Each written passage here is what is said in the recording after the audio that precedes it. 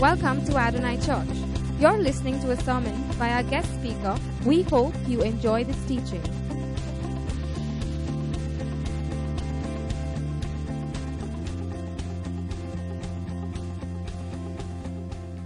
Let us open our hearts to our Lord, and we pray that He will speak to our hearts. Father God, we give you thanks, Lord, that today is a lovely day where we can celebrate the resurrection of your Son. Jesus is alive.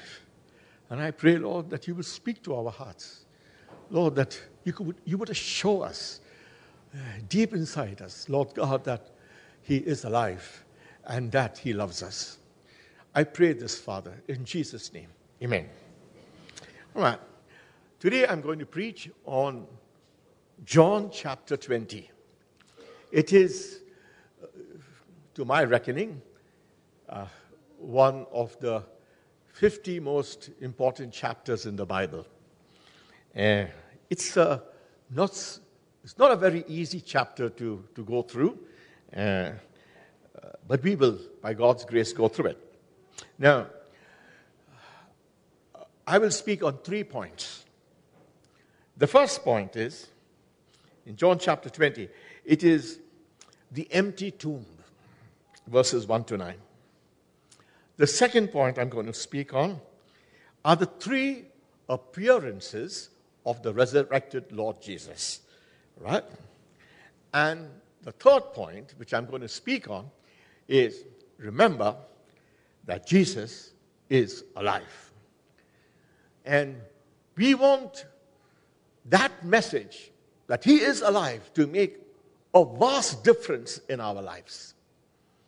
And so, we will start. First, on the empty tomb. Now, John chapter 20, verse 1 and 2.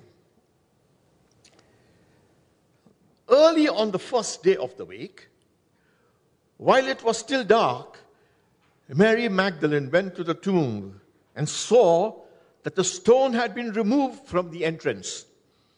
So she came running to Simon Peter and the other disciple, the one that Jesus loved, and said, "They have taken the Lord out of the tomb, and we don't know where they put Him." The empty tomb is very important. It's very important because if the tomb was not empty, then the message of the resurrection would be a farce. Can you imagine people saying Jesus is alive, but the body is still in the tomb? I mean, that's a farce. So the empty tomb is very important. It's very important. And the stone has been removed. You see, Jesus did not need the stone to be removed. He could rise again and move away. He could pass through the stone. But the stone was removed, not for His sake, but so that the world could go into the tomb and see it is empty. You understand? So, the empty tomb is an extremely important aspect of Christianity. That the tomb is empty. People go to Israel and they visit the tomb and they kiss the tomb. Pointless. Pointless. Why? Because Jesus is not there. He is risen. No point in kissing a stone. Anyway, so, and notice in this particular verse, he says, "They have taken the Lord out of the tomb, and we don't know where they put Him." There were many women, there were 3 or 4 women that went along with Mary Magdalene. But in this gospel, we are concentrating on Mary Magdalene, and we will see why later on. And so the story centers around Mary Magdalene. And she says, "They have taken." Who are the they? You know, this word "they" is a very general, unknown term. I suffered from dengue a few months ago, and they told my wife that I should have this papaya leaf juice. And she gave me glasses of them. And it's horrible. Why? Because they said you should have it. Now, after having so many glasses, they said you only need to have a tablespoon of it. They. So anyway, so Mary Magdalene says, they said they have taken them away. Who are the they? We don't know. It doesn't matter. But Jesus is not in the tomb. That's mattering. All right? Now, so Mary was the first witness of the empty tomb. John 20, verses 3 to 9. So Peter and the other disciples started for the tomb. Both were running, but the other disciple outran Peter and reached the tomb first. He bent over and looked at the strips of linen lying there, but did not go in. Then Simon Peter, who was behind him, arrived and went into the tomb. He saw the strips of the linen lying there, as well as the burial cloth that had been around Jesus' head. The cloth was folded up by itself, separate from the linen. Finally, the other disciple, who had reached the tomb first, also went inside. He saw and believed. They still did not understand from the scripture that Jesus had to rise from the dead.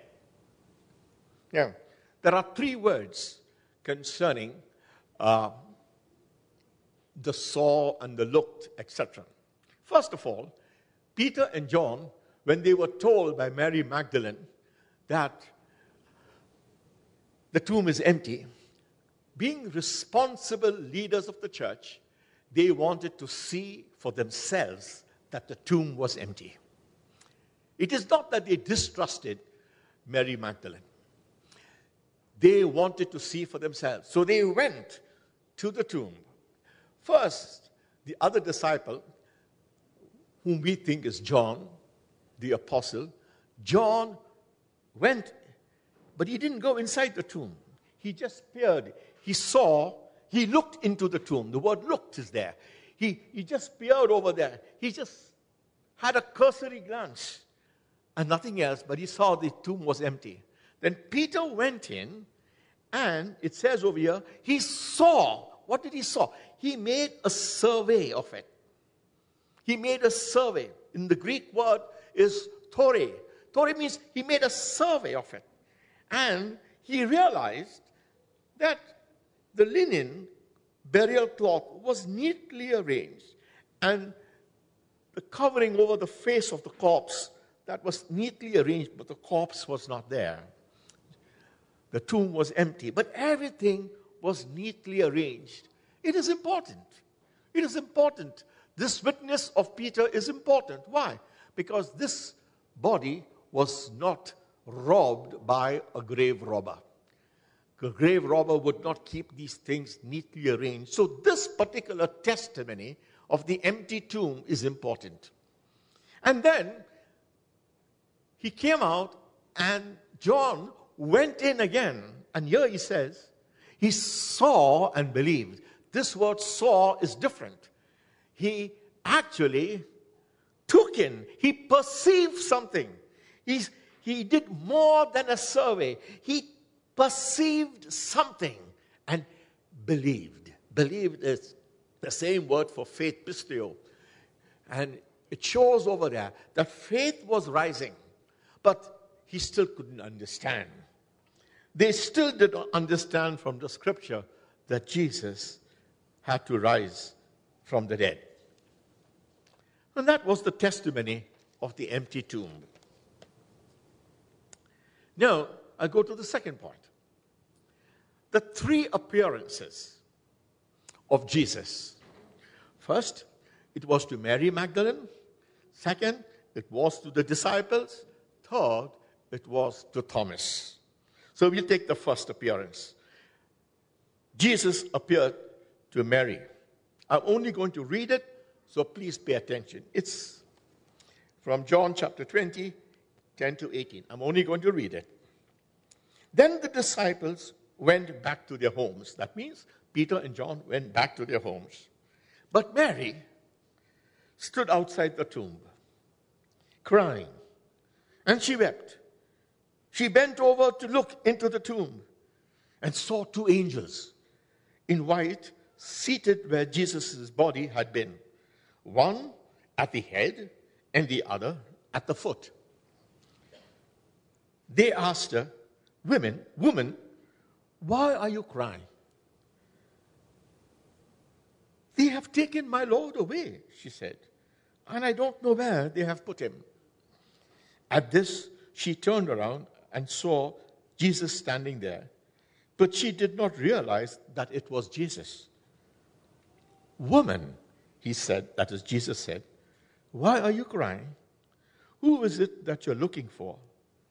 Thinking that he was the gardener, Mary said, Sir, if you have carried him away, tell me where you have put him, and I will get him. Jesus answered her, Mary.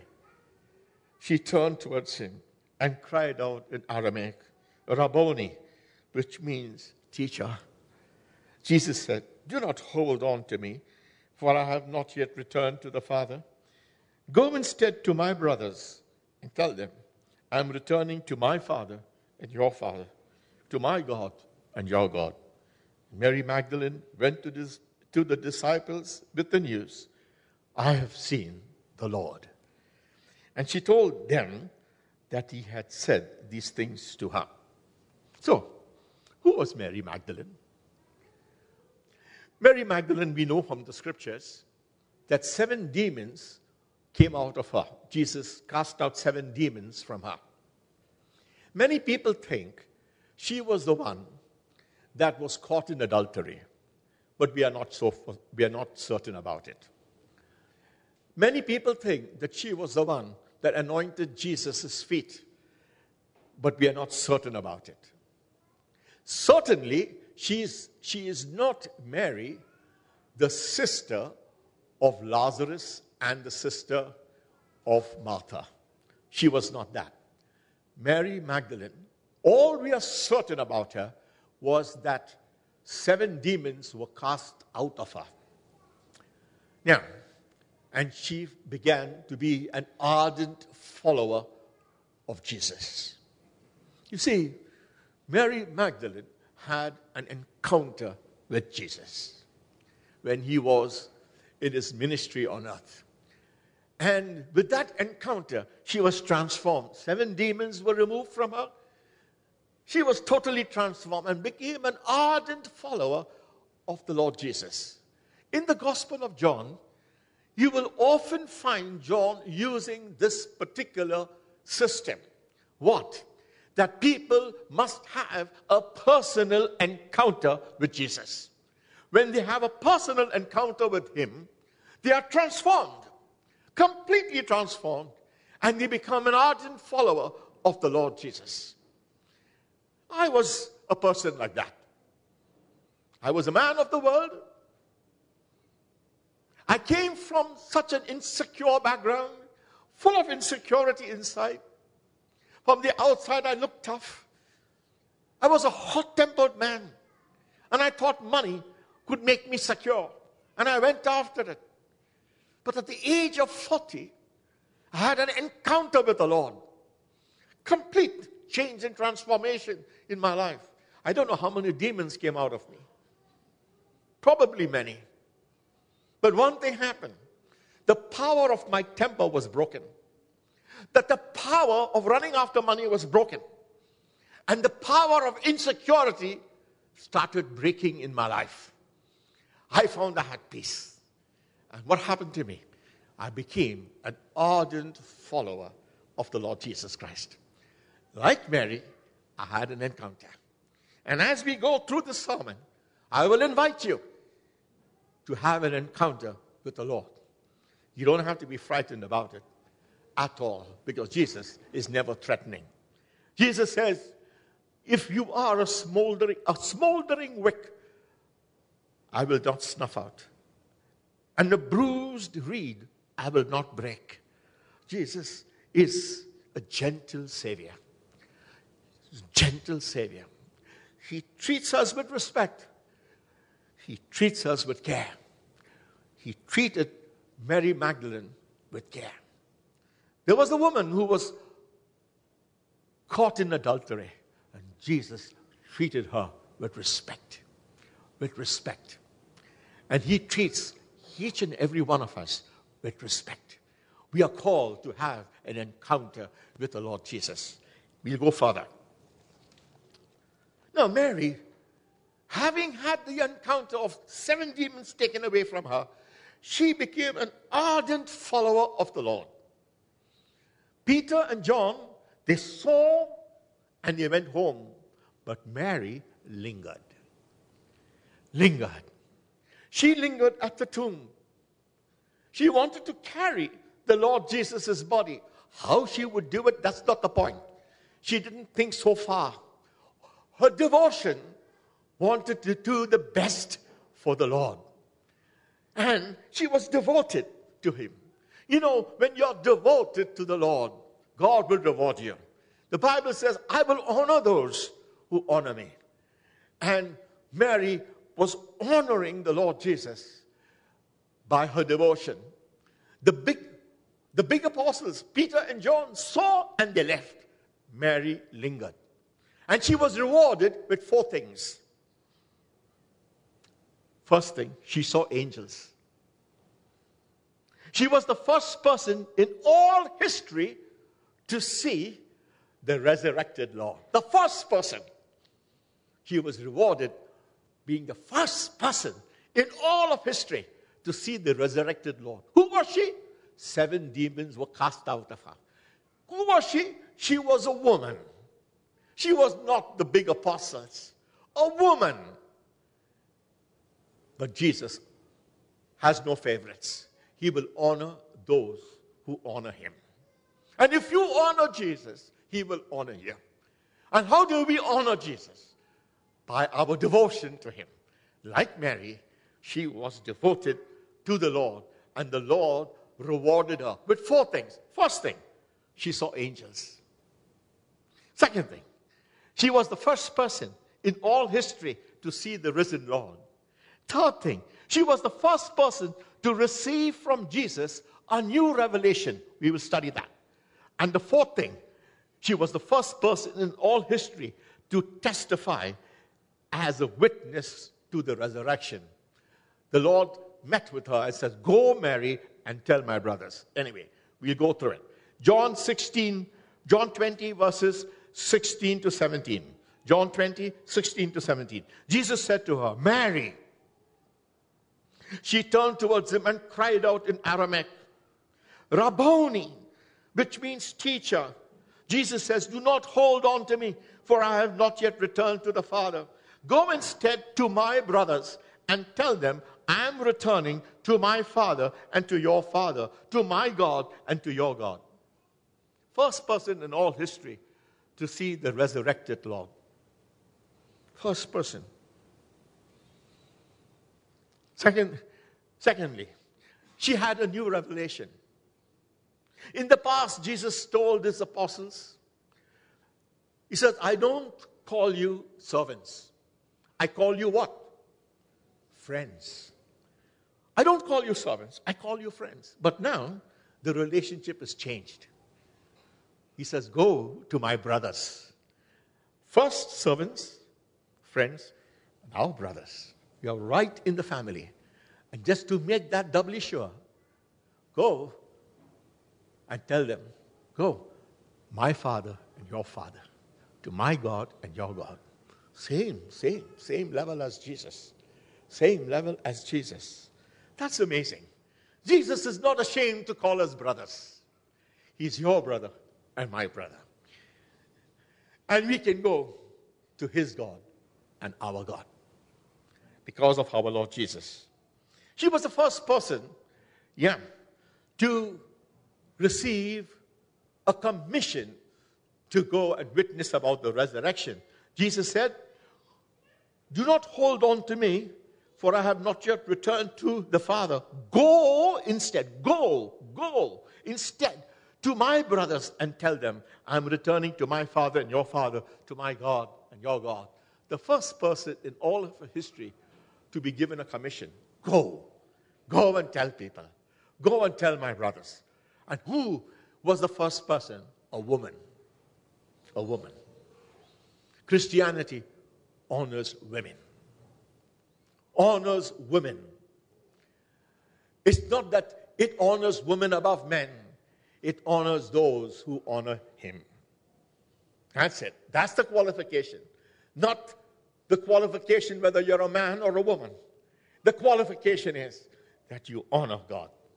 Mary honored God by her devotion. Second thing, here I want to say, here is that he says, don't hold on to me. Now some people think that, Jesus revealed himself to Mary. Then he went up to heaven, met his Father, came down and touched the disciples. No, that's not right. That's not the right way. You see, Mary was holding on to Jesus, was clinging on to Jesus. In the King James Version, he says, don't touch me. And that's a wrong translation. The right translation is, don't hold on to me. Don't cling on to me. You see, Jesus, his appearance has changed.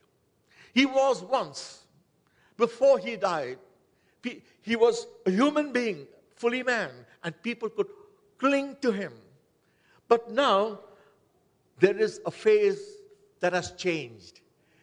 He is now going to ascend into heaven, and he is going to send the Holy Spirit. And that era, where people could cling on to him, has changed. This is a transitory phase. And he says, look, Mary, you can't treat me the same way that you treated me while I was on earth. Now I'm on my way to the Father. And I'm going to send the Holy Spirit to whom you can cling to. Today we can cling to the Holy Spirit.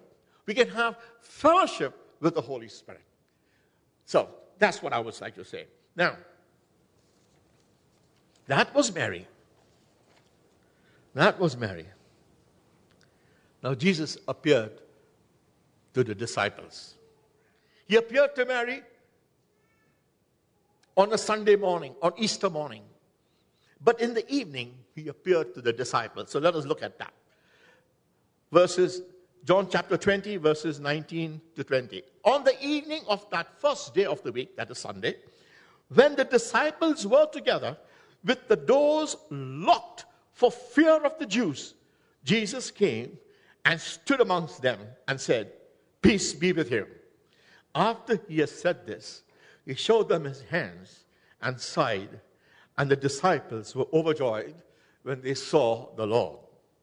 Now, how did Jesus come in? Did he come in past the locked doors? I don't think so. He doesn't need the locked doors. He doesn't need the stone. Jesus can appear himself anywhere. He's right here,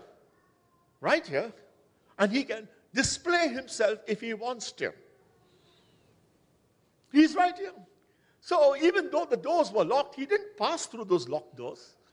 He just appeared. And when he appeared, he says, "Peace be with you." Now, peace be with you was a normal greeting, like how we say hello, hello, hello, hello, hello. Same. It's the same thing. But here, it's not the same thing. Why? He says, "Peace be with you."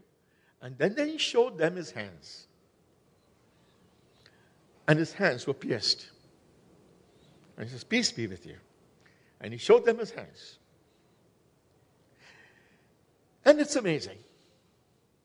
You see, suppose you were there. And he came to you. And he said, "Peace be with you." And he showed you his hands. He says, I died on the cross for you. And I paid the price for you. And I have risen from the dead. And you can have peace. And you were there. And you saw that. And I want to say, he is here. And his hands are still open to you. But there is another hand. There's another hand that is also coming towards you. And that's the hand of Satan. He said, no, don't be foolish. Don't be foolish. That's the hand. But which hand will you see? This hand or this hand? The hand that was pierced for you. And he says, peace be with you. And you say, but Lord, I am a sinner. Lord, I have done this. I have done that. I don't know how many demons are inside me. Oh, Lord, there's such a lot of peace be with you. I paid for everything. I paid for everything. Peace be with you. I love you. And for you, I have come. And have a look at my hands. That's what he says to you. Because he is alive. He is alive. Jesus is alive. We'll go further and further. And we will build up our faith so that we can encounter the Lord. We want to encounter the Lord Jesus Christ. We want to have an encounter so that our lives are transformed. Whether you're a believer or an unbeliever, we want to have an encounter with the Lord. So,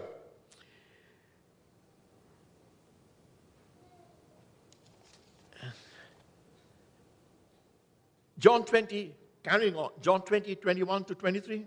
Again, Jesus said, after the first peace, again he said, peace be with you. As the Father has sent me, I am sending you. Oh my gosh. And with that, he breathed on them and said, receive the Holy Spirit. If you forgive anyone his sins, they are forgiven. And if you do not forgive them, they are not forgiven. Oh my gosh. This is the greatest assignment any man can have or a woman can have. The greatest. It is far bigger than being the Prime Minister of India or the US. This is the greatest assignment you could have. Jesus said, look, as the Father has sent me, I'm sending you. What an assignment. And Father, whoever sins you forgive, they are forgiven. And whoever sins you retain, they are retained. Oh, that's big. That's a big assignment. And that's not only given to men, as you know, women are also included. Mary Magdalene was the first to be rewarded, right? It's given to everybody. Now, let us examine this. This is a very important verse, so we should examine it. I was a good Catholic. I was a Catholic for 45 years. Very good Catholic. I went to Mass every day. Can't beat me. I said my rosary every day. Can't beat me. I went for confessions about 1,000 times. Many sins. You can't beat me. But there was no power in those confessions. I went and I came back without being transformed. I had no encounter with Jesus. You understand? Because, you see, the power to forgive sins is not in going through a ritual.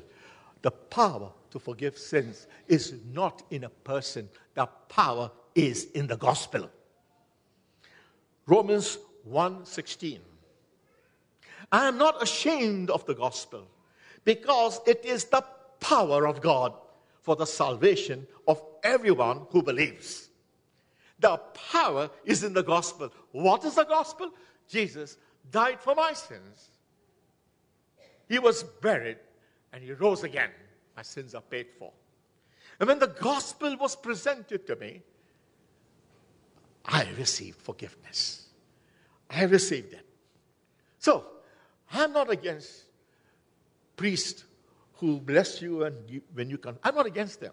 Because if they do it with the anointing of the Lord, if they do it explaining the gospel to you, and you go to them and sort of repent, you're forgiven. Because the power is not in the priest. The power is where?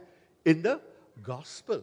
And so, many of you all are going out in the name of the Lord Jesus Christ, both men and women, in preaching the gospel, in living free and this free and that free, and you all are going out and the anointing of the Lord is with you. You have the same assignment as what these apostles had. As the Father has sent me, I send you. I send you. And if you're going out and telling people about Jesus, this particular verse is for you. The power of God is for you. You can go in the name of the Lord Jesus Christ. And those whom you present the gospel to, and if they receive it, their sins are forgiven.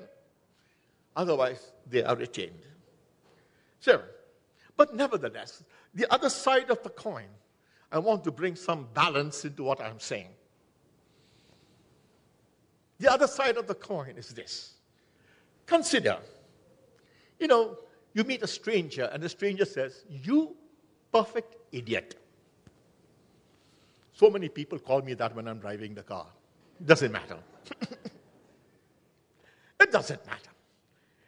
But if a pastor of your church comes and tells you, "You are a perfect idiot," I tell you one thing, it will hurt your heart. It will hurt your heart. You know why? When a man of authority speaks words, those words have power. And men of authority have a responsibility to speak words of life, because your words have power. And what better words can a person receive from a man of authority or a woman of authority as your sins are forgiven? Your sins are forgiven. See, so there is power when a man or a woman of authority. And so, if you are suffering from guilt, and some people do suffer from guilt. Some people, unfortunately, have abortions. And that guilt is there, that guilt is there, that guilt is there. I don't know. There's a lot of guilt in our lives. All of us have guilt. And if you don't feel that your sins are forgiven, there is a pastoral team in this church. Take advantage of them. They are people of authority. Go and meet them. Say, "Look, I'm having a problem. Would you please listen to my story? Would you please explain to me the gospel? Would you please explain to me from the scriptures?" And they will. They will take time out with you. Why? Because just as the Father has sent Jesus, they are being sent out in His name. And they have authority. And you can open and unburden your heart to this pastoral team of this church. And they will pray for you. And I can tell you, there will be the power of God. And deep down in your heart, your guilt will go. Your guilt will go. And so take advantage. Take advantage of what the risen Lord wants you to have. So, now, I want to bring another aspect to this particular thing. Jesus breathed on these disciples. And He said, "Receive the Holy Spirit. As the Father has sent me, I send you. And whatever sins you forgive will be forgiven, and those you want to retain will be retained." Okay. So, what is this breathing of the Holy Spirit upon these disciples? Now, how does it relate to Acts chapter 2:4, when the Holy Spirit came down upon the apostles? How does this anointing relate with that anointing? Is this only symbolic of that? Those who are not familiar with the scriptures, don't worry about it. Those who are familiar will understand what I'm saying. Right? So how does this anointing, which the Lord Jesus gave these apostles, relate with that anointing on the day of Pentecost? Is it different? Yes, it is different. Is this anointing symbolic? No, it is not symbolic. It is real. Jesus says, "Receive the Holy Spirit." Real. It is imperative. Receive the Holy Spirit. So what does it mean? It means this. In the book, the Gospel of John, you can say the first chapter was like an introduction. Then comes the drama from chapter 2 to chapter 20. And chapter 21 is the epilogue. It is just an ending of the drama. So John chapter 20 is virtually the end of the Gospel of John. Virtually the end. Jesus has completed his ministry, and he is soon going to ascend into heaven. And virtually the last thing he comes and tells them, he says, I am sending you in my name. He's finishing his ministry. He has paid the price on the cross. He has risen from the dead. And he's saying, here is this anointing. Whatever you go out in my name, as the Father has sent me, I send you. And he breathes on them the Holy Spirit. Later on, they receive another anointing, the baptism of the Holy Spirit. And later on, they had to be filled with the Holy Spirit. Until today, we want more and more of the Holy Spirit. So it's never ending. But this is the first installment. The first installment. Then comes the baptism. Then comes the filling, etc. But this is a genuine anointing. Don't ever forget that. And so, my brothers and sisters, when you go out with the gospel, you are going out with the anointing of the Lord Jesus. You are going out to tell people that their sins are forgiven because Jesus died on the cross. You have a great assignment, probably the greatest assignment of all. Now, the third appearance is also important. The third appearance is to Thomas. So in John chapter 20, verses 24 to 29. Now Thomas, called Didymus, one of the 12, was not with the disciples when Jesus came. So the other disciples told him, we have seen the Lord. But he said to them, unless I see the nail marks in his hands and put my finger where the nails were and put my hand into his side, I will not believe it. A week later, his disciples were in the house again, and Thomas was with them. Through the doors, though the doors were locked, Jesus came and stood amongst them and said, peace be with you. Then he said to Thomas, put your finger here, see my hands, reach out your hands and put it into my side. Stop doubting and believe. Thomas said to him, my Lord and my God. Then Jesus told him, because you have seen me, you have believed. Blessed are those who have not seen and yet believed. I want to talk a little bit about Thomas. We say doubting Thomas. We got a nickname for Thomas. He's a doubting Thomas. But actually, he was not doubting really. Why? Because Thomas was one of the 12. And those 12 apostles needed to see the Lord Jesus Christ risen from the dead. Peter and John also needed to see the Lord Jesus Christ. And so, as the apostle Thomas, he needed to see the Lord Jesus. So why is this story over here? This story over here, which I will explain, is for you and for me. Because we don't need to see the Lord. We need to believe that he is risen from the dead. We need to believe that.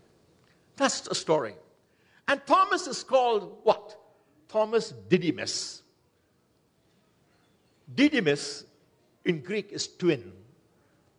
Thomas, the twin. That means he had another brother or a sister. We don't know who that person is. Some wise commentator said, look in the mirror, you will find the twin. Because we doubt so often. You understand? Right. Now,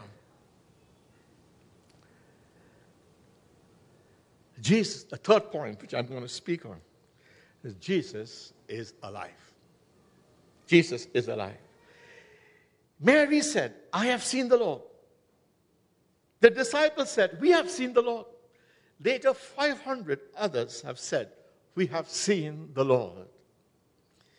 John 20, verse 18. Mary Magdalene went to the disciples with the news, I have seen the Lord. John 20, verse 25. The other disciples said to Thomas, we have seen the Lord. In 1 Corinthians 15, verse 6, After that, he appeared to more than 500 of the brothers at the same time, most of them who are still living. He appeared to 500 other brothers at the same time. So many people have seen the Lord. But why on earth Jesus did not show himself to Pilate, to the Pharisees? He could have done that. My gosh, why didn't he do that? Why did he show himself only to his disciples? Well, they would not have believed him. You say, well, how can they do that? You remember, there was this, in John chapter 11, Lazarus died. And Jesus raised him after 4 days from the dead. He was stinking in the grave. He says, take out the gravestone. Lazarus, come forth. And Lazarus came forth. He was alive. What happened? Some believed in Jesus. Many went to the Pharisees and said, this man is doing this great miracles. What did the Pharisees say? Oh my gosh. Now everybody is going to follow him. And what is going to happen to the Jewish nation? The Romans will come and finish us up. They wanted their religion more than they wanted Jesus. And so you see, they were not believing. There was another parable given by the Lord Jesus. There was a beggar man and there was a rich man. And the beggar man died. By the way, his name was also Lazarus, but not the same Lazarus of John 11. This beggar man died, and so did the rich man.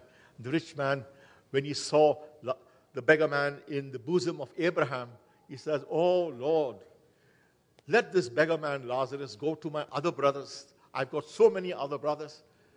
But the Lord told him, no use. Even if a man is risen from the dead and goes to your brothers, they won't believe.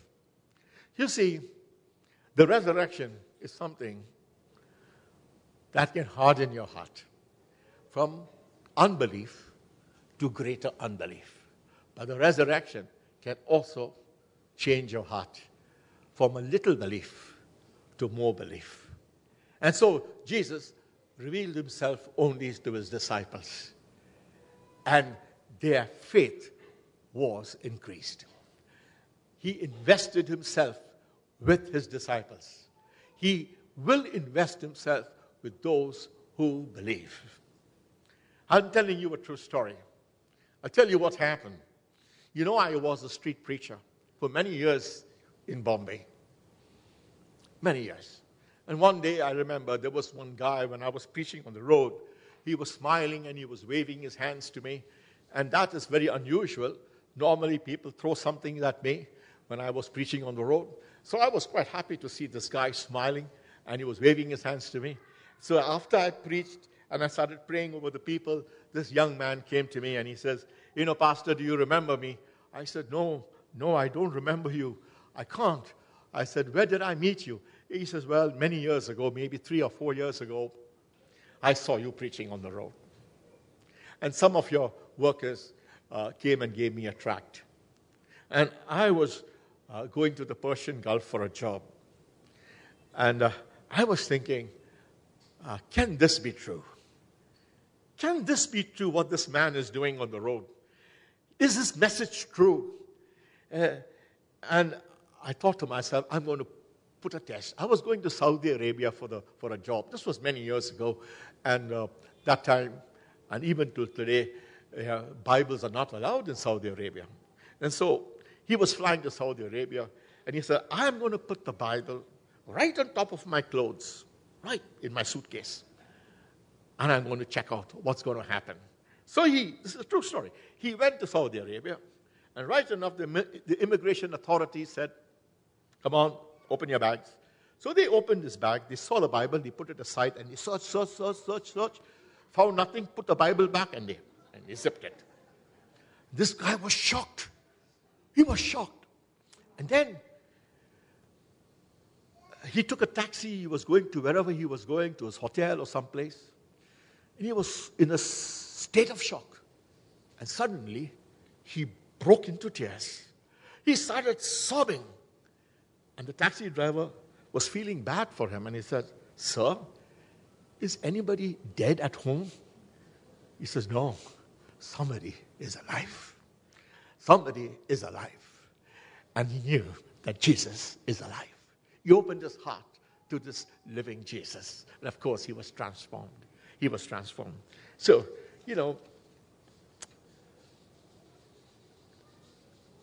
if you haven't given your life to Jesus, he is alive and he's reaching out to you. I want to go further. I want you to have an encounter, whether you're a believer or not a believer. I want you to have an encounter with the Lord. So we'll go to 2 Timothy chapter 2, verse 4 to 8. 2 Timothy 2, verse 4 to 8. No one serving as a soldier gets involved in civilian affairs. He wants to please his commanding officer. Similarly, if anyone competes as an athlete, he does not receive the victor's crown. And unless he competes according to the rules, the hard-working farmer should be the first to receive a share of the crops. Reflect on what I'm saying, for the Lord will give you insight in all this. Remember, Jesus Christ, risen from the dead, descendant of David. Remember that. Remember that. Jesus Christ, risen from the dead, descendant of David. Descendant of David is the Messiah, the Savior. Peace be with you. See my hands. See my hands. Risen from the dead.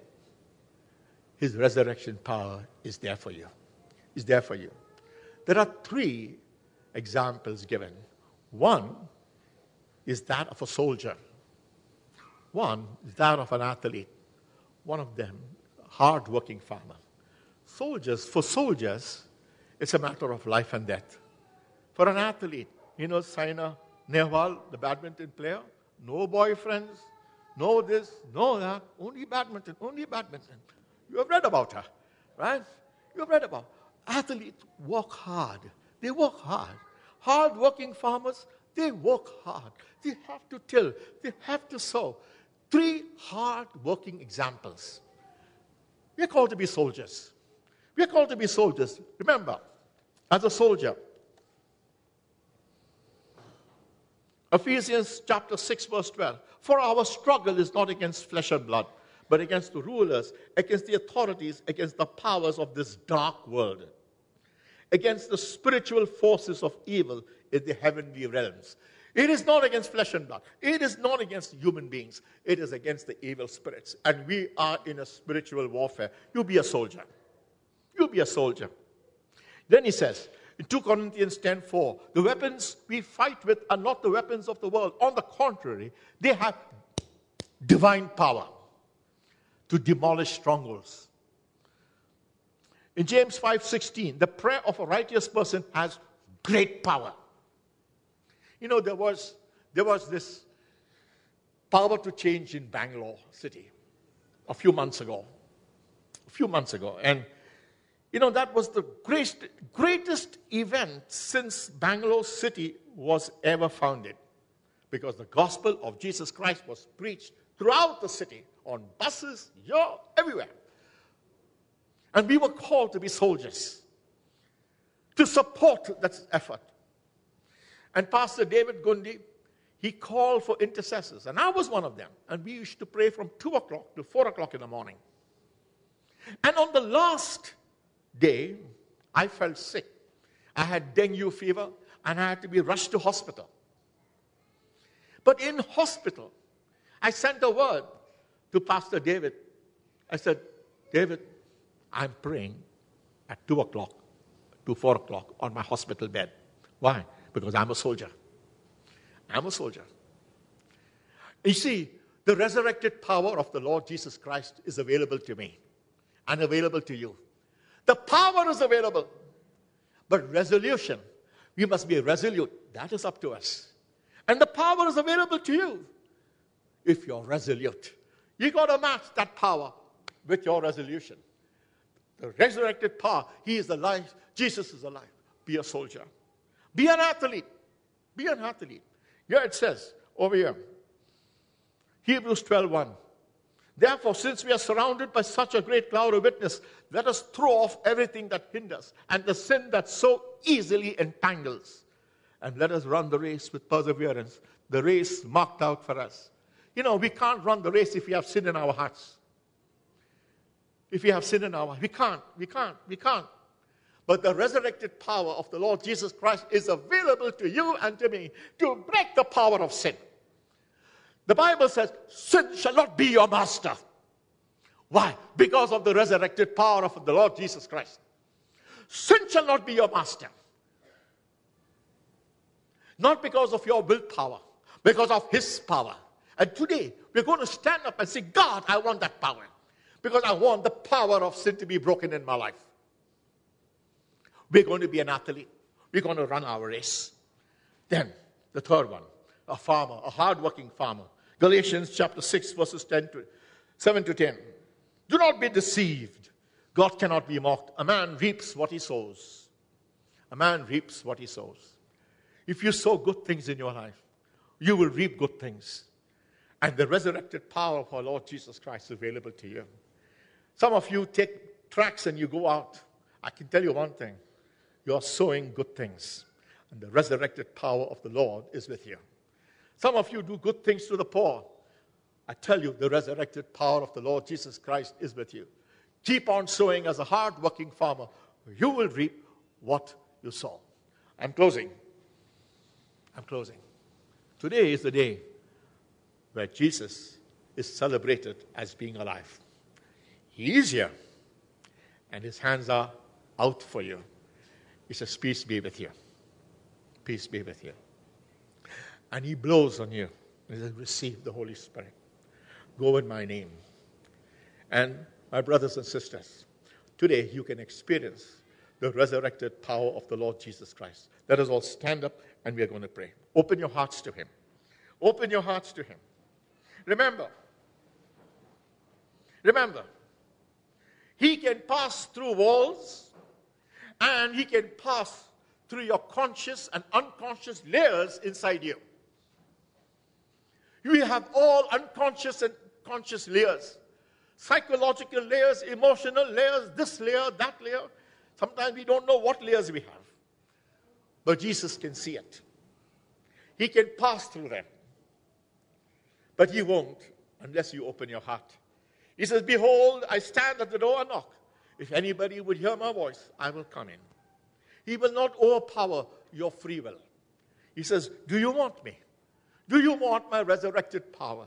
And if you say, yes, Lord, and we all need His power, say, yes, Lord, come and transform me. Let me have an encounter with you, Lord Jesus. Father in heaven, I just pray to you, Lord.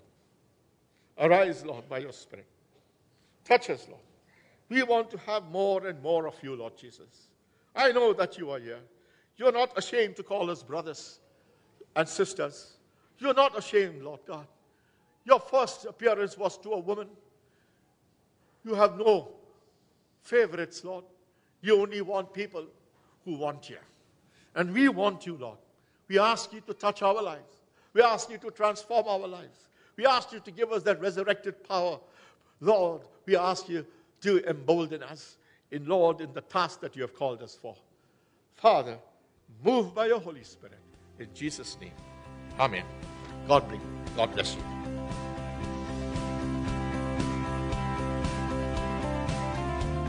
Thank you for listening to this message. To know more about us, please visit www.adonai-ministries.com.